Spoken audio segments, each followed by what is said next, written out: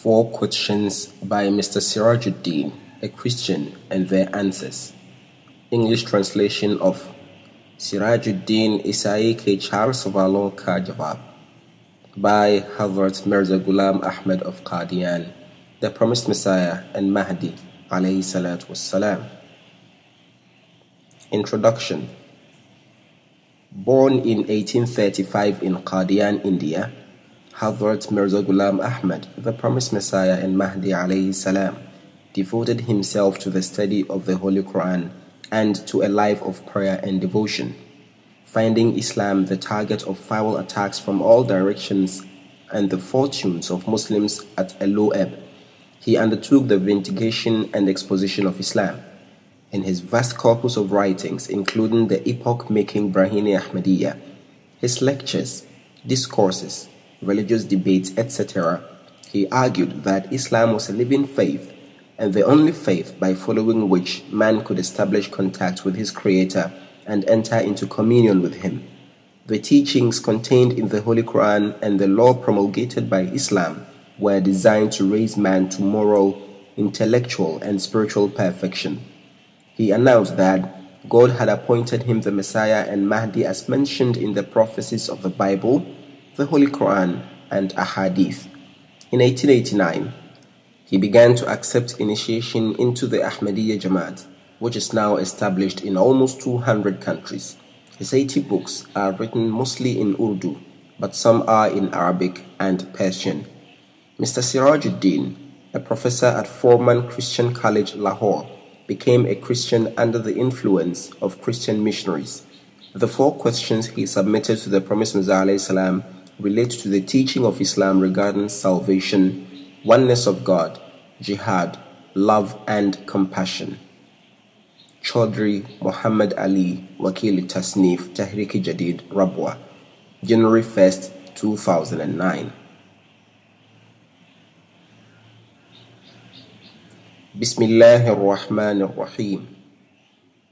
Nahmaduhu wa nusalli ala rasulihil kareem. In the name of Allah, the Gracious, the Merciful, we praise Him and invoke His blessings upon His noble Messenger, Sallallahu Alaihi Wasallam. Sirajuddin, a Christian gentleman from Lahore, has sent me four questions requesting me to give their answers. I have prepared these answers and thought it proper to have them published for the benefit of the public at large. The following is my response to the four questions. Question number 1. According to Christian belief, Jesus' mission in this world was to show His love for mankind and to sacrifice His life for their sake. Can the mission of the founder of Islam be said to possess both these qualities, or can it be described in better terms than love and sacrifice? Answer. Let it be clear that by asking this question, the gentleman actually wants to know whether for the salvation of sinners, the Holy Quran also suggests an accursed sacrifice similar to the Christian doctrine that Jesus came to love sinners, to take upon Himself the curse of their sins, and to die for them.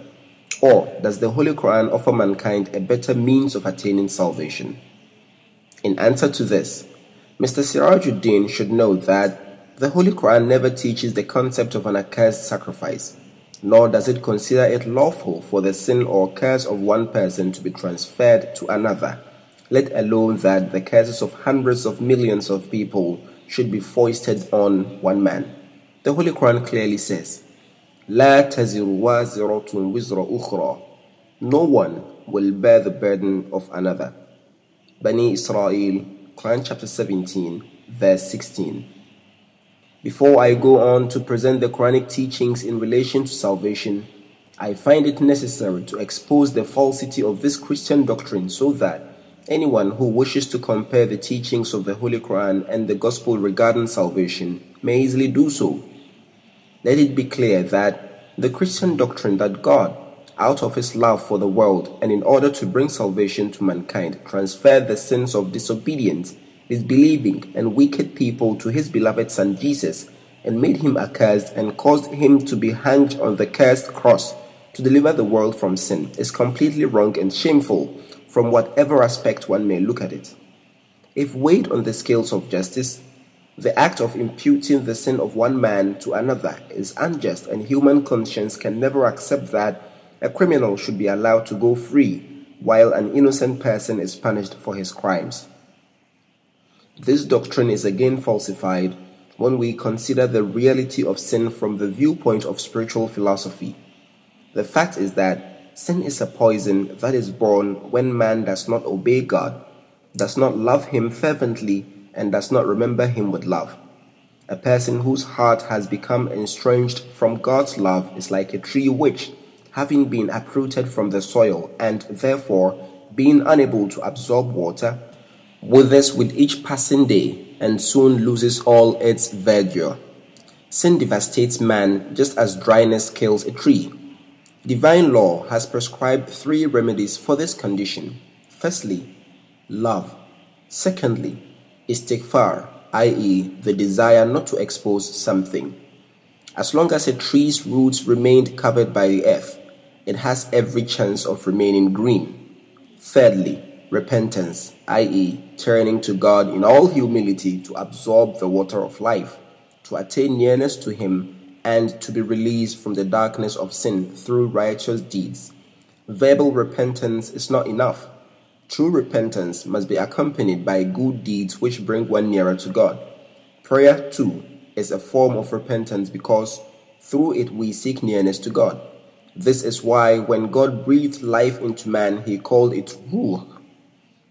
Ruh, according to the lexicons, also means happiness and tranquility. For his true happiness and peace lies in acknowledging the loving God and submitting to Him. He has also called it Nafs. Nafs, according to the lexicons, means the self, for it seeks union with God. He who loves God is like a tree firmly rooted in the soil. This is man's ultimate bliss.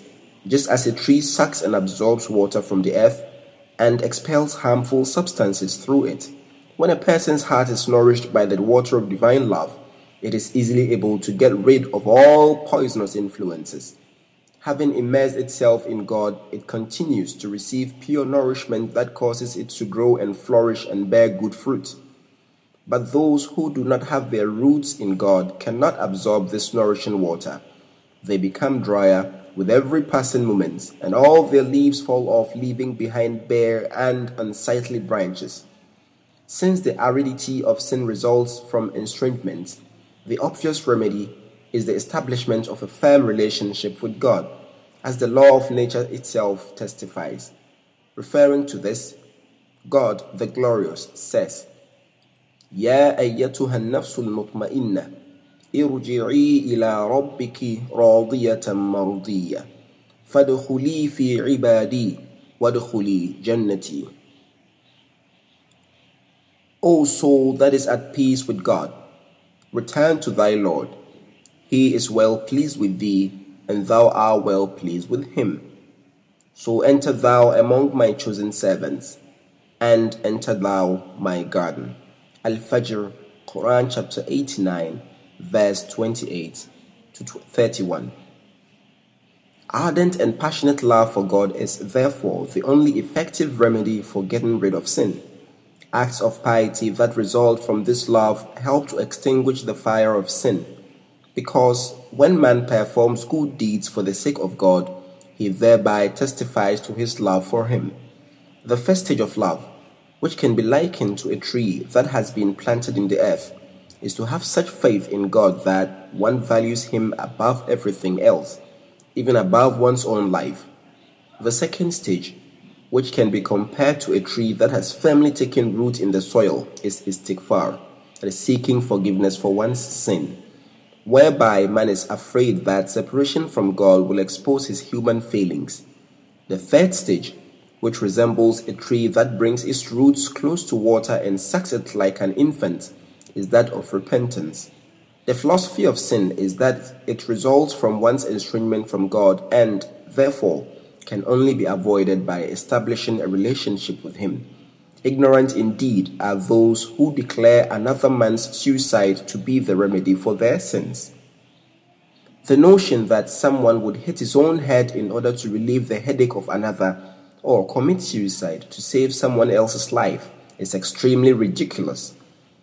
No sane person can consider such a suicide to be an act of compassion. There is no doubt that human compassion is worthy of praise, and only valiant people endure suffering to save others. But could there be no other means of alleviating suffering except through the method ascribed to Jesus? If Jesus had not committed suicide and had instead suffered for the sake of others in a reasonable manner, the world would surely have benefited from him. For instance, if a builder were to take pity on a poor man who needed a house but could not afford to build one, and was to build a house for him without charging any money for his many days of hard labor, he would certainly have done that man a great favor and would merit such praise. But if he had merely struck his own head with a stone as a show of sympathy, would this have benefited the poor man in any way? Unfortunately, very few people in the world exercise virtue and mercy in a sensible manner. If it is indeed true that Jesus committed suicide, thinking that he would bring salvation to the people, his condition is truly pitiable, and such a notion should have been concealed rather than propagated. Analyzing this Christian doctrine in the context of the curse that has been ascribed to the Messiah, we regret to say that the Christians have blasphemed against him as no other people have ever done with regard to their prophet or messenger. The concept that Jesus was accursed, even if for only 3 days, is part of the Christian doctrine which affirms that redemption and the accursed sacrifice would not be possible without declaring that Jesus was accursed. In other words, the whole structure of this doctrine rests on the pillar of the curse.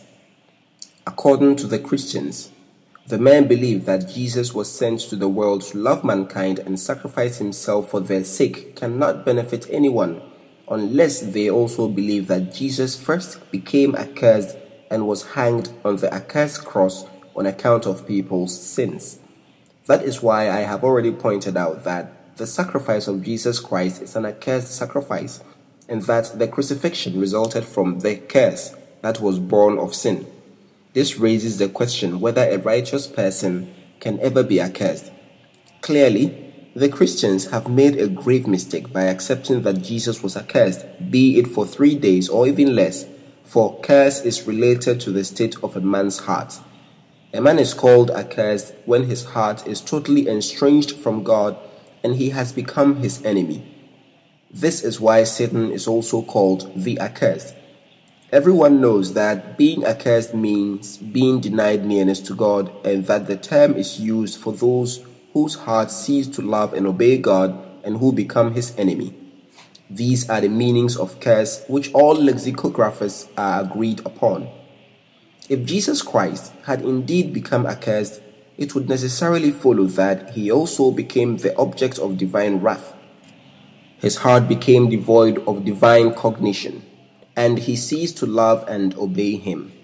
We would also have to accept that, in keeping with the meaning of the word accursed, God became his enemy and he of God, and God became weary of him and he became weary of God. Thus, the unavoidable conclusion would be that as long as he remained accursed, he actually turned into an infidel, became God's enemy, and assumed satanic characteristics. Holding such a belief about Jesus amounts to accepting that he was the brother of Satan, God forbid.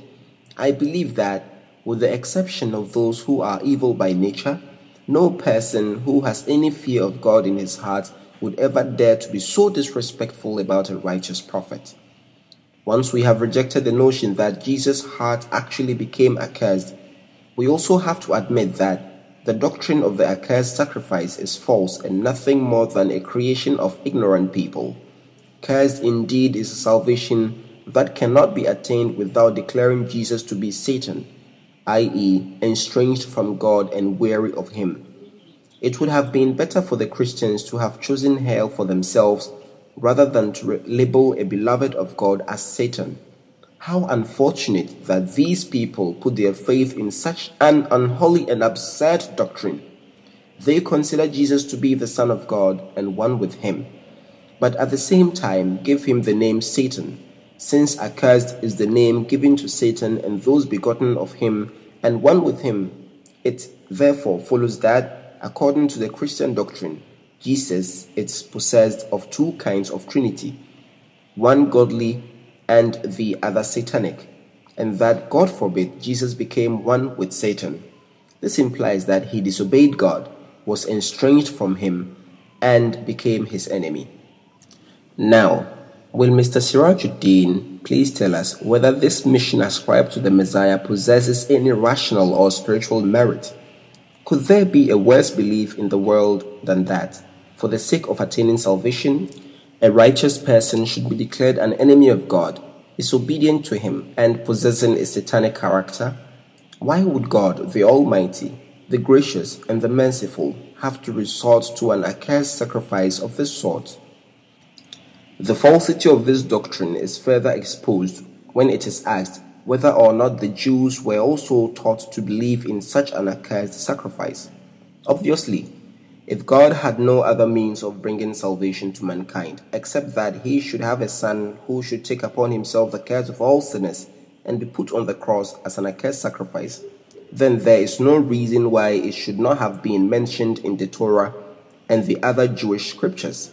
No sane person can ever accept that the eternal law of God, which he has prescribed for the salvation of mankind, should keep on changing, and that different laws should operate at different times, one in a time of a Torah, a second in a time of a gospel, a third during the time of the Holy Quran, and yet other laws in the times of other prophets who appeared in different parts of the world. After much analysis, we can conclude that neither the Torah nor any other book of the Jews teaches this kind of accursed sacrifice.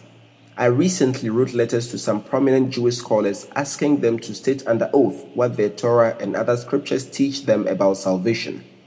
Have they been taught to believe in the redemption of mankind through the sacrifice of God's Son, or have they been taught something else? They replied that, as far as salvation is concerned, the teaching of the Torah is in full accord with that of the Holy Quran, which teaches that turning towards God with all sincerity, seeking forgiveness for one's sins, doing good deeds, refraining from carnal passions with a view to pleasing God, observing divine prohibitions and injunctions, and following divine precepts and commandments in letter and spirit are the only means to salvation. Departure from these teachings, which have been repeatedly mentioned in the Torah and stressed by God's holy prophets, has brought punishment on many. These Jewish scholars did not only send me detailed letters, but also presented me with a number of rare and excellent books written by their scholars on this subject. I still possess these letters and books. Anyone who wishes to see them is welcome to do so. I hope to incorporate all these arguments in a separate book. Every sensible person should reflect with fairness and justice that if God Almighty had indeed pronounced Jesus Christ to be his Son, and had transferred the curse of others to him, and had pronounced this accursed sacrifice to be the means of man's salvation, and this was a teaching that had also been given to the Jews, why have they concealed it to this day, and why do they oppose to it vehemently? This objection is further strengthened when we find that there was a long line of prophets who came to revive the Jewish teachings, and Moses himself conveyed it to hundreds of thousands of people. How then did the Jews forget a teaching that was communicated to them by such a continuous line of prophets, particularly when they had been instructed to inscribe these divine commandments on their gates, doorposts, and shirt sleeves, and teach them to their children and memorize them? This is totally inconceivable. Can anyone who has a pure conscience assert that, despite these warnings, all the Jewish sects forgot the beautiful teachings of the Torah on which their very salvation depended? The Jews have always maintained that the principles of salvation laid down in the Torah are the same as those prescribed by the Quran. They testified to this when the Holy Quran was being revealed and continue to do so to this day. The letters and books that I have received from them reiterate the same thing.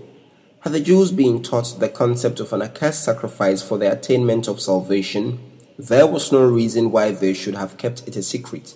They might, of course, have contended that Jesus was not the Son of God. His crucifixion was not the crucifixion of God's true Son. rather than the Son who was to bring true salvation would appear at a later time. But it was impossible for all the Jewish sects to deny the basic teaching that was written in their books and had been reiterated by God's holy messengers. Jewish people still exist, as do their scholars and books. Therefore, anyone who is in doubt can ask them directly. A seeker after truth would surely require the testimony of the Jews in this matter, for they are the primary witnesses and have been memorizing the Torah for hundreds of years.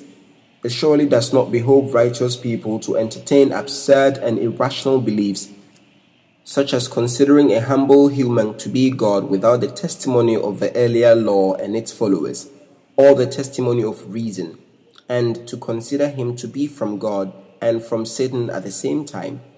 This doctrine appears even more untenable when viewed from yet another angle, i.e., what benefit has this accursed sacrifice brought to those who believe in it and thus oppose the eternal teaching of the Torah, place one man's sin upon another, and condemn a pure and pious person as being accursed, alienated from God, and a friend of Satan? Has this prevented them from committing sin, or have all their sins been forgiven? Their abstinence from sin and attainment of true purity is obviously inconsistent with the facts. According to the Christians' own belief, David also believed in the atonement of Christ, but they further assert that thereafter he murdered an innocent person in order to commit adultery with his wife, misappropriated the state's treasury for the satisfaction of his own selfish desires, married as many as 100 women, and continued to commit sin every day until the end of his life with blatant disregard for divine commandments, God forbid. If Jesus' accursed sacrifice had been able to stop people from sin, then, according to their assertion, David would not have sunk so deep in sin and transgression. 3 of Jesus' ancestral maternal grandmothers are also said to have been guilty of adultery, and it is obvious that if belief in the accursed sacrifice of Jesus had anything to do with bringing about inner purity, they at least would not have been guilty of such shameful sins. Jesus' disciples also committed shameful acts of sin after they had believed in him. Judas Iscariot betrayed Jesus for 30 pieces of silver. Peter cursed him to his face 3 times, and the others forsook him. Cursing a prophet is obviously a mortal sin.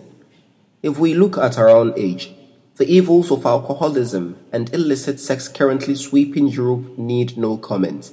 In an earlier book, I have already quoted from European newspapers instances of eminent clergymen who were found guilty of adulterous behavior.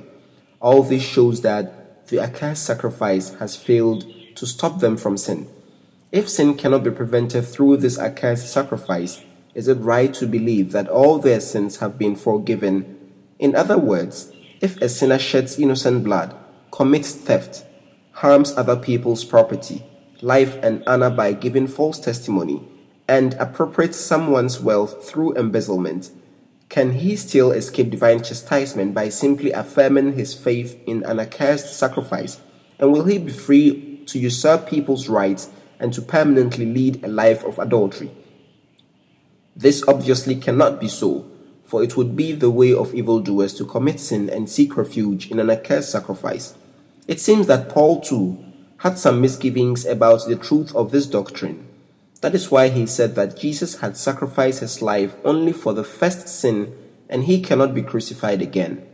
But here again, he invited trouble for himself. For if it is true that Jesus made the accursed sacrifice only for a man's first sin, would Prophet David, for instance, not deserve eternal damnation, God forbid? Because, according to the Christians, he committed adultery with the wife of Uriah and then kept her in his house all his life without divine permission. This woman also happens to be the holy grandmother of Jesus from the side of his mother Mary. David also kept as many as 100 wives, which is unlawful according to the Christian doctrine. Hence, this sin was not his first, for it was committed again and again throughout his life. Since this accursed sacrifice cannot prevent sin, ordinary Christians too must have always committed sin as they do today.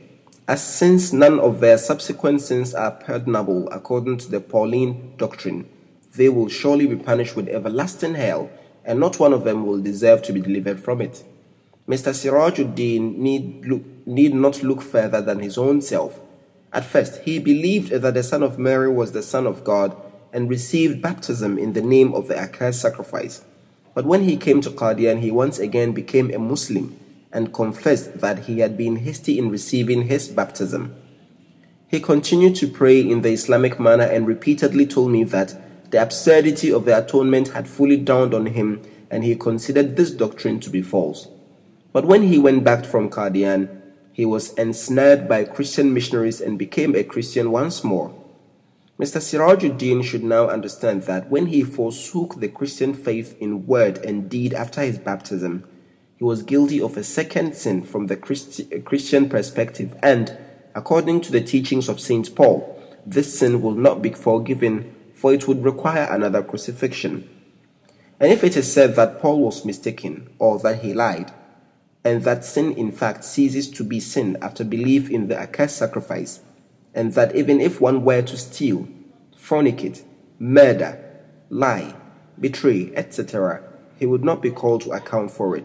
The religion which contains such teachings is surely guilty of promoting sin. It would even be advisable for the government of the time to demand assurances of good behavior from the adherents of such beliefs. And if one insists that whoever believes in the accursed sacrifice attains true purity and becomes cleansed of all sin, I have already shown that this is not all true. This is not at all true, and have detailed the sins of David, Jesus' grandmothers and disciples, and those of the Christian clergy. Informed people know that illicit sex is more widespread in Europe than in any other part of the world. The mere claim that so-and-so is sinless does not prove that he is in fact so. There are many scoundrels, adulterers, cuckolds, drunkards, and atheists who pretend to lead pious lives, but at heart they are like graves inhabited by decaying corpses.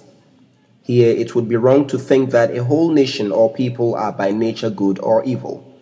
The divine law of nature allows every people to claim that, just as there are innately corrupt, immoral, and evil people among them, there are also those who are by nature meek, noble, and virtuous. Neither the Hindus nor Parsis, nor Jews nor Sikhs, nor Buddhists are outside this law, not even the Churas and Chamars, menial workers, usually from the so-called low castes. As a people grow in civility and courtesy and gain knowledge and prestige as a nation, to the same degree, the righteous among them also gain renown for their virtuous lives, character, and exemplary conduct. Had there not been individuals in every nation who were innately good, a mere change of religion or faith could not have created goodness, for the divine law of nature is irrevocable. Anyone who truly hungers and thirsts for the truth will realize that, long before the dawn of religion, God had ordained that some people would by nature have a greater share of love and compassion, while others would be more prone to anger and fury. Religion teaches that all the love, obedience, sincerity, and faithfulness which a worshipper of idols or of men has for these objects should actually be directed towards God, and the same degree of sincerity should be exhibited in his path. How far does religion influence human nature? This is a question that has not been answered by the Gospels, for they are far removed from the ways of wisdom. But the Holy Quran has answered it in great detail. It explains that it is not the function of religion to change the natural faculties of man or to turn wolves into lambs. Its purpose is to guide man in the proper use of his natural faculties in keeping with the demands of time and place. Religion is not meant to change people's faculties. Its aim is only to guide them to their proper use. Instead of laying stress on any particular faculty, such as mercy or forgiveness, it should enjoin the use of all of one's faculties. No human faculty in itself evil. No human faculty is in itself evil. It is their wrong or immoderate use that makes them so. A person cannot be condemned on account of his natural faculties unless he misuses them. In short, the eternal bestower has endowed nations with natural faculties in equal measure. Just as people belonging to every nation of the world have been blessed with physical features such as eyes, noses, mouth, hands, and feet, so have they been blessed with inner faculties. And among every nation there are people, good and evil, depending on their moderate or immoderate use of those faculties. We will only believe that a nation has become virtuous under the influence of a religion, or that a particular religion is the basis of its followers' decency, if some of its devoted followers are found to possess spiritual excellences that are not found in other religions. I declare with all the emphasis at my command that these excellences are only found in Islam. Islam has guided thousands of people to such a level of purity that God's very spirit seems to reside in them, and the light of divine acceptance shines in them in such a way that they appear to be the very manifestations of God's glory. Such people are found in every Islamic century. This is not a baseless claim, for God Himself has testified to their holy lives. In the Holy Quran, God Almighty has mentioned the following signs of those who possess true piety. They show miracles. God hears their prayers, speaks to them, communicates to them the tidings of the unseen, and helps them. We find that there have been thousands of such people in Islam, and in this present age I am here to demonstrate all these excellences. But where are those Christians, and in which country do they live, who can prove that their faith meets the standard set by the Gospels? Everything is known by the result it produces, and a tree is recognized by the fruit it bears. Their mere claim to piety remains hollow unless substantiated by signs. Do we not find the signs of true faith mentioned in the Gospels? And have these signs not been described as miraculous? If we do, then these signs should form the criteria for judging a Christian's claim to piety. You are welcome to compare any eminent Christian clergyman with the humblest of Muslims in terms of spiritual light and divine acceptance. And if it turns out that the former possesses even a fraction of the heavenly light possessed by the latter, I will accept any penalty. That is why I have time and again published announcements challenging the Christians. I can say in all honesty and truth, and God is my witness, that there is absolutely no doubt in my mind that only through Islam can one acquire the true faith and true piety that comes from heavenly light. The virtuous life that I have been blessed with is testified to by heavenly signs, and is not a mere claim on my part. It is impossible to prove that a person's life is truly pious, or to reveal someone's latent hypocrisy and disbelief without the help of heavenly testimony. Since a community is like a body, therefore, when we find in it some people whose purity is affirmed by heavenly testimony, we may safely conclude that the whole community is capable of attaining a virtuous and heavenly life. It is pointless to quote vast events in this regard. The Christians should produce instances that belong to the present.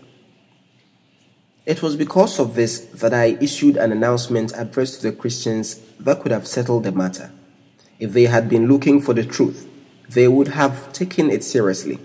I reiterated that both Christians and Muslims claim to possess faith and piety. But the question is, which of the two religions actually possesses true faith and true piety in the sight of God, and which of them consists of only satanic inspirations, and whose claim to be a pious life is a delusion resulting from spiritual blindness? As far as I am concerned, only that faith is true and acceptable which is supported by heavenly testimonies and possesses signs of divine approval. Similarly, the life of an individual can only be considered holy and pious if heavenly signs testify to it. If it was only a question of verbal professions, every religion would claim that there have been and still are many truly pious and virtuous people among them. They would even relate some of their superhuman feats, the truth of which would always be difficult to prove. If the Christians really believe that the atonement helps one to attain true faith and piety, they must come forth and compete with me to see whose prayers are accepted and who can show heavenly signs. I will accept every penalty and deserve every kind of humiliation if the signs testify that their lives are truly pious. But I emphatically declare that, in spiritual terms, The Christians lead extremely impure lives, and God, who is the Lord of heaven and earth, views their beliefs with the same disdain and repulsion that we feel at the sight of a rotten corpse. If you think that I am wrong in what I say and God does not support this assertion, then come and decide the matter with me in an amicable manner. But I repeat, Christians do not possess true piety that descends from heaven and enlightens the heart, and the pious among them are only those who are pious by nature, and such people are found in every nation. But this is not my concern at present. Gentle and good-natured people are found in almost every community, even among the so-called low castes, such as Bangis and Chamars. I am concerned with the pure and heavenly life which is acquired through the living Word of God and which descends from heaven and is distinguished by heavenly signs. Since such piety is not to be found among the Christians, will someone please tell us in what manner their accursed sacrifice has benefited them?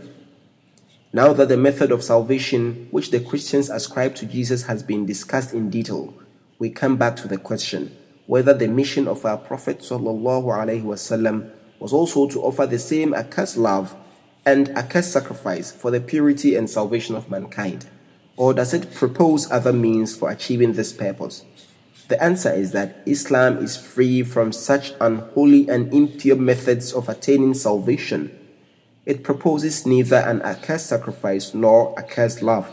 Rather, it teaches us that in order to attain true purity, we should offer the pure sacrifice of our own selves, which is cleansed by the waters of sincerity and purified by the fire of devotion and steadfastness.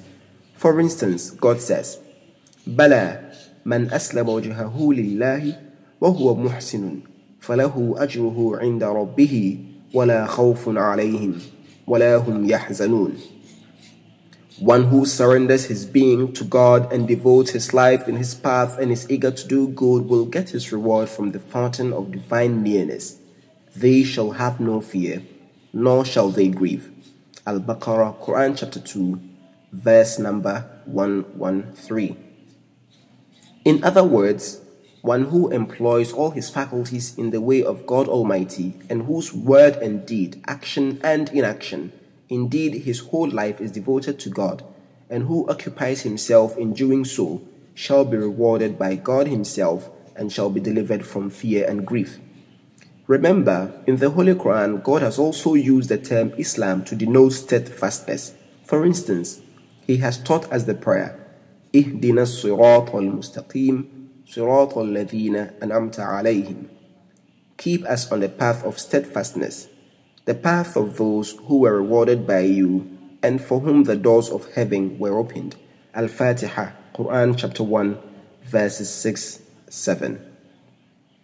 In order to understand the reason for something's existence, we first have to determine its final cause. Since the ultimate purpose of man's creation is to serve God and man has been created to forever surrender to God's will, he should therefore submit to Him with complete devotion and sincerity. When he has devoted every faculty to Him, he will be blessed with divine rewards. This is what constitutes a holy life. When a window is opened towards the sun, it will always allow the sun's rays to enter. Likewise, when a man turns to God in complete submission so that nothing comes between the two, a heavenly flame immediately descends on him, illuminating his being and cleansing it of all its hidden impurities. He becomes a new man, undergoes a great change, and is then said to have attained a holy life. It is here, in this very life, that this transformation should take place.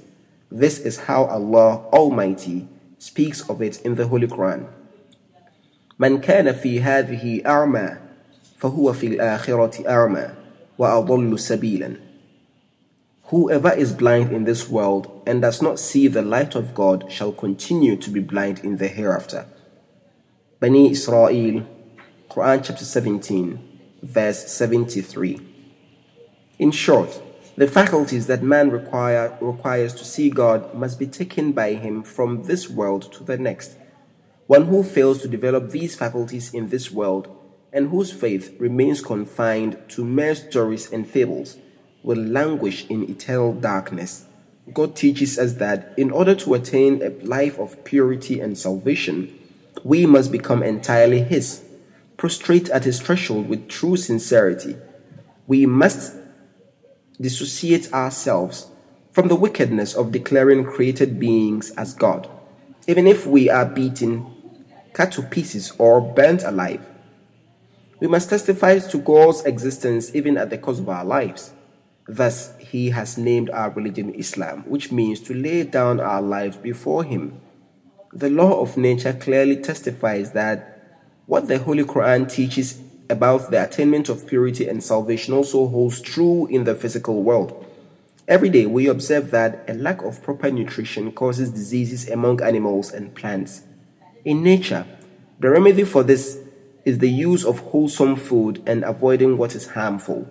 Trees, for example, have two inherent qualities that help them stay healthy. 1. They force their roots into the soil lest they should become separated from it and wither away. 2. They draw water from the soil using their roots in order to sustain themselves. Providence has prescribed the same laws for man. Man achieves true success only when he establishes himself in God with sincerity and steadfastness, the roots himself in his love with the help of istighfar, that is seeking forgiveness from God, and then draws divine water through meekness and humility, surrendering himself to God and repenting in both word and deed. Thus he draws heavenly water to himself in such a way that it removes all the dryness caused by sin, and he is able to overcome his weakness. Istighfar, which strengthens the root of faith, has been defined by the Holy Quran in two ways. The first meaning of istighfar is to stop committing sin, which overwhelms a person when he is separated from God, and to anchor one's heart in His love, and to seek His help by losing oneself in Him. This istighfar is characteristic of those who are so close to God that they consider even a momentary separation from Him worse than death. They continue to seek God's forgiveness so that He may forever keep them immersed in His love. The other meaning of istighfar is to free oneself from sin. To hasten towards God is to be captivated by His love, just as a tree is held firmly by the earth, so that by growing in piety, the human heart may escape from the aridity and decay of sin. Both these states are called istighfar because ghafr, from which the word istighfar is derived, means to cover up and suppress. Hence, istighfar means to pray that God continues to overlook the sins of one who immerses himself in His love and does not allow the roots of human weakness to be exposed. Rather, He envelopes him in the mantle of His divinity and bestows upon him a part of His holiness, or that God may cover up the root that has been exposed due to sin and protect it from the adverse effects of this exposure. Since God is the source of beneficence and His light is quick to dispel all darkness, therefore, the right way to attain a pure and pious life is to seek refuge from this terrifying state of dryness and exposure by extending both our hands towards the fountain of purity, so that its water may run towards us with full force and wash away all our impurities. No sacrifice pleases God more than our surrendering ourselves to Him with all our heart and soul, and accepting even death in His path. This is the sacrifice God teaches us when He says, لَن تَنَالُوا الْبِرَّ حَتَّى تُنْفِقُوا مِمَّا تُحِبُّونَ. You cannot attain true righteousness unless you spend in His path all that you love. Ali Imran, Quran chapter 3, verse 93. This is the path towards which the Holy Quran guides us. Heavenly signs also proclaim loud and clear that this is indeed the right path, and reason too testifies the same. Something that is wholly unsupported by testimony cannot be equal to that which has been substantiated by many witnesses. The teachings which Jesus of Nazareth acted upon were the same as contained in the Holy Quran. Hence, he received his reward from Allah. All those who take this holy teaching as their guide will also become like Jesus. This holy teaching is not only capable of making thousands of people like the Messiah, but has actually done so thousands of times. On the other hand, Let me respectfully ask the Christian missionaries what spiritual progress they have made by declaring a poor and helpless human to be God. I am ready to accept your claim only if you can prove it. And if you cannot, then come, unfortunate idol worshippers, and witness our achievements and enter the fold of Islam. It is fair to say that he alone is truthful, whose piety, spiritual knowledge, and love of God are testified to by heaven, and that he who is supported by mere tales and myth is a wretch and a liar who gorges himself on filth.